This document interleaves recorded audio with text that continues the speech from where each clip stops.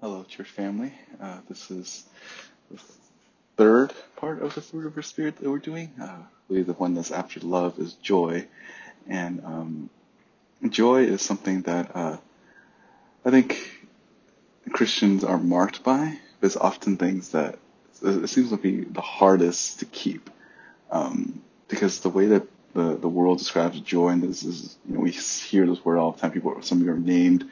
Um, or actually no one in the church, but I know there's people that are named Joy, and joy is something that is, by the world standard, is something that is circumstantial. It's based on situation. In fact, I think sometimes the world mistaken joy for happiness, and the Bible speaks of joy as something that's actually better than happiness. And even the word happy, the first word hap, it's the same idea as used for the word happenstance. It's this like chance. That's the idea of the word happy in the beginning. It's just something that spontaneously happens that fills your heart with this exuberant and happy emotion. But yet the Bible speaks of something that we have as a greater than happiness. And that's joy. In fact, in James chapter 1, verse 2 tells us, like, count all joy, my brethren, when you encounter various trials. And that seems so backwards in our world. Like, how can you maintain your joy in light of trials? So that's what we're going to talk about today. Like, what is biblical joy? If you recall, like in the first part, I talked about how there was this tree that Kelly and I used to see when we were in LA, this Christmas tree, and you guys know what that's like, having a Christmas tree with ornaments that are like beautiful, and even have some ornaments that look like fruit but are not really fruit. Whereas a real tree, they produce real fruit from within. It's from the water. The water comes into the plant, and then it blossoms. Real fruit comes out of it. Those are real. That proves that tree is actually real. In a lot of ways, joy could be that. Joy could be, for some of you, could be just this ornament. You have this fake kind of joy. In reality, it's more like the ideas of the world as opposed to what the Bible has to say about what joy is. Joy is it's something that we could maintain even in very difficult circumstances. And the reason why that is because the Christian joy is supernatural. Non-Christians' understanding of joy is more like a moral kind of joy. And by that I mean that the way that the non-believers experience joy is something that they kind of overcame, something that they've set some bar for themselves that they're able to achieve. And once they get that, they get the sense of joy. I used to preach at a drug and alcoholic rehab center, and when they claim that they have joy, what they really mean is just they're sober. That they're able to, after X amount of days or months without drinking, they feel happy because now they're no longer dependent on something. But that's focused on some sort of external thing that they could achieve in their own life. But the Christian joy is centered around the gospel. And for the Christian, the more you grasp the gospel, the stronger the joy that you'll have. The harder it is for you to lose that joy if you have a greater understanding and appreciation of the gospel. Joy is an outpouring of your salvation. It's a fruit that's produced by the Holy Spirit. Christians will face trials, as I read in James chapter 1, verse 2. But that doesn't mean that you can't have joy in the midst of that. Christians are going to go through it, and Christians shouldn't ignore their trials either. It's just the reality of living in a fallen world. The trials either come from things that you've done, or things that someone else has done to you, or just living in a fallen world, like a natural disaster happening to you. Whatever the category may be, sometimes situations, as hard as they can be, the Christian understanding is that we won't lose our joy. Joy allows us to face problems because of the objective reality and not the subjective feeling. See, the Christian's religion is based on truth. It's based on the things that we know, and the things that we know are our objective reality. We focus on those things as opposed to the subjective feelings. We let our minds be informed by what the Scripture has to say, and that drives our heart to feel the right things. Even though if your emotions are you're distressed, you're still informing those emotions with truth. That's what Christians are supposed to be. We're supposed to guard our minds with the scriptures, and we need to anchor our minds in the facts of the faith. We believe in the essential truths of the gospel and the essential truths of scripture, and that will determine everything in life. And once we understand those truths in scripture, everything in life will just fall into place. So where can Christians find joy? Well, the answer is a given for us Christians. Is the truths that are revealed in Scripture. So what truth do we hang on to? I'll call these like 3 essential truths that keep your joy. First is the first truth that we need to keep in mind is that our sin is dealt away with. Our sin is dealt away with, and this is something that we can always rejoice in. If you're a Christian today, your sin is done away with. And what that means is that you are no longer separated from the Lord. That in your faith in Christ, that you, at this current moment, have a right standing with the Lord. Psalm 16, verse 11, you will make known to me the path of life. Excuse me. In your presence is fullness of joy. In your right hand there are pleasures forever. The Christian understand that everything that sin has done in our world and in our lives is what robs us of our joy. And because of what Christ has done, our biggest issue in life is dealt with, and that gives us a joy that is transcendent. It goes beyond this life. So once a person understands that their biggest problem is dealt with, and that they don't even deserve anything else except the wrath of God, that's taken away, that's when you find joy. That's where you can guard your life from losing joy. It's when you understand that you deserve worse. I think sometimes in our life we think of, especially in like America, like Western civilization, we tend to be very weak is the right word. We tend to be very soft when it comes to trials. When something doesn't go our way, we get upset and we feel that the world has gone to, our world is over just because the lights and the traffic turn weird, or someone cuts us off, or I'm trying to think of what we would do in our time. When there's just modern inconveniences. When things don't go the way that we want, we lose our joy. And that just shows us how shallow our understanding of the gospel is. Because if we understand that the only thing that we do deserve is nothing but the wrath of God, then you realize that even the most trivial things that we don't have, it's okay because all we have is in Christ. And that should make us joyful for all of eternity. So we have to understand that our sin is dealt with and we're no longer separated from God. Second, that our salvation is permanent. Our salvation is permanent. Psalm 32, verse 11. Be glad in the Lord and rejoice, you righteous ones, and shout for joy, all you who are upright in heart. And in the context of Psalm 32, it talks about how the Lord has forgiven us of our sin, and that's what produces joy. And this is a permanent joy. It's not something that's just only fades in time, because we understand that our salvation is permanent. We see this in John 17 and even Romans chapter 8, that nothing can separate us from the love of Christ.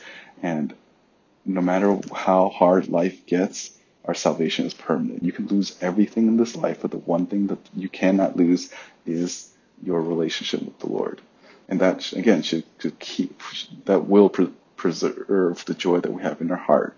Because you can lose your family, you can lose your health, you can lose your wealth, you can lose your job, you can lose all your material things, you can lose your rights here in the United States, you can lose whatever. But the one thing that you can hold on to is that your salvation is permanent. No one can snatch us, and nothing can take us away from the hand of God. We belong to Him, so our salvation is permanent. No matter how much threats we receive, no matter how hard this life is, there's always assurance that this life is just a drop in the bucket in relative to eternity, and that eternity is set for us. In the book of John, it says that Christ is preparing a place for us. This is eternal home, and that's what we have. These are our salvation is permanent, which actually kind of leads to the next one, that what keeps us, what can we think of to guard our joy is the lastly is the promises in Christ. So not only that our sin is dealt with and that our salvation is permanent, but all the promises that Christ has given us in Scripture. I've shared this before, that we live in a very unique time, that we get to, because of the canon of Scripture, we get to see how the Lord fulfills some of His promises in the New Testament, and we get to also look forward to how Christ fulfills, or how the Lord will fulfill all the other promises. So it's cool because we can see God's faithfulness then, and we just look forward to see how the Lord will show His faithfulness in the future. But there's promises in Scripture, like for example, Matthew 13:44.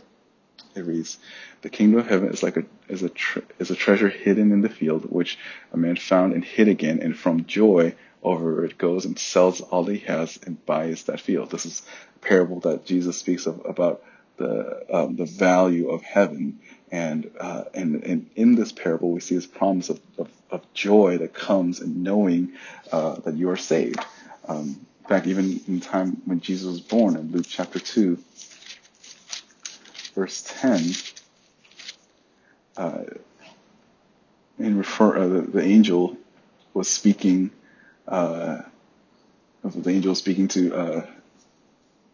So when the angel, let's read this, chapter 2, verse 10 of Luke. But the angel said to them, "Do not be afraid, for behold, I bring you good news of great joy, which will be for all the people. For today in the city of David there has been born for you a Savior who is Christ the Lord." And there's this promise that our relationship with Christ is going to give us a joy, something that is just going to preserve us, something that's going to keep us from losing that joy. It's just looking to Jesus. It's beholding His beauty. It's to delight in Him. John chapter 15, verse 11, Jesus said this to the disciples, "These things I have spoken to you so that my joy may be in you, that your joy may be filled." And this is the context in which we're called to abide in Jesus. And we become close and we connect ourselves to Him, because without Him we could do nothing. And when we do that, when we continue to abide in Christ, we will find that we're just joyful people. And to abide in Christ, it basically means that you look to Scripture and then you apply it to your life.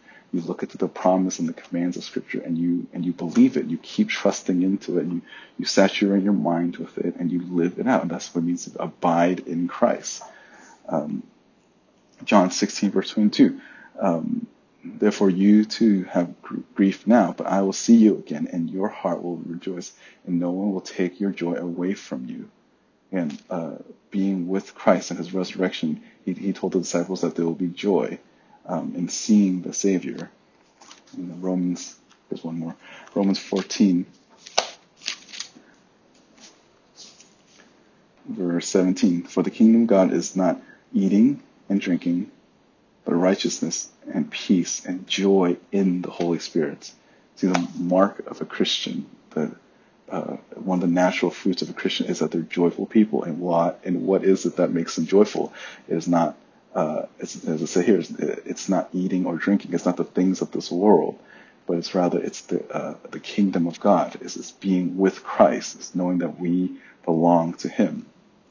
So then, if these truths are what's supposed to guard our joy, then what robs us from joy? I think the very first one is sin. Sin, Psalm 51, after David sinned against the Lord by committing murder and adultery, Psalm 51 tells us that in that year time when before Nathan confronted him with the sin, he said that his body withered away, that his bones were like hurting, and that by knowing that he didn't confess his sin, that he hid in his heart, it made him miserable. He wasn't able to have the same joy because of his own sin. So you ask yourself, is the reason why you're not experiencing any joy as a Christian now, is it because you're holding on to some sin? Are you holding on to anxiousness? Are you holding on to pride? Are you holding on to lust? What are the sins that you're holding on into your life that's robbing you of your joy? And these two work against each other. You cannot be a joyful sinner. You cannot be a joyful person who lives in your sin. And eventually the sin may have its temporal pleasures, but it will make you miserable and it will rob you of your joy. So what's one way that you can lose your joy is by sin. Second, forgetfulness. Psalm 103, and I think even the whole totality of Scripture tells us that Psalm 103 says, as far as the east is from the west, so far as you moved our sin from us. And every time when we forget what God has done for us, we go back into sin. Again, this goes back to like not cherishing the gospel. We forget the state that we were before, so we don't appreciate the Lord now. We aren't joyful. We let things in our life cloud our minds from things that Christ has actually done for us. So forgetfulness is one way in which robs us of our joy, because we're thinking, we forget basically all that the Lord has provided for us in the moment, all things that He's done in the past and what He will do for us in the future.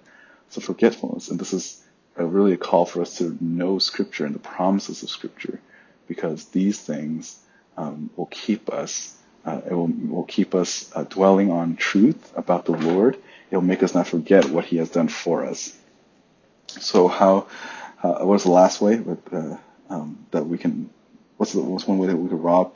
We get our joy robbed is when we remember the wrong things in life.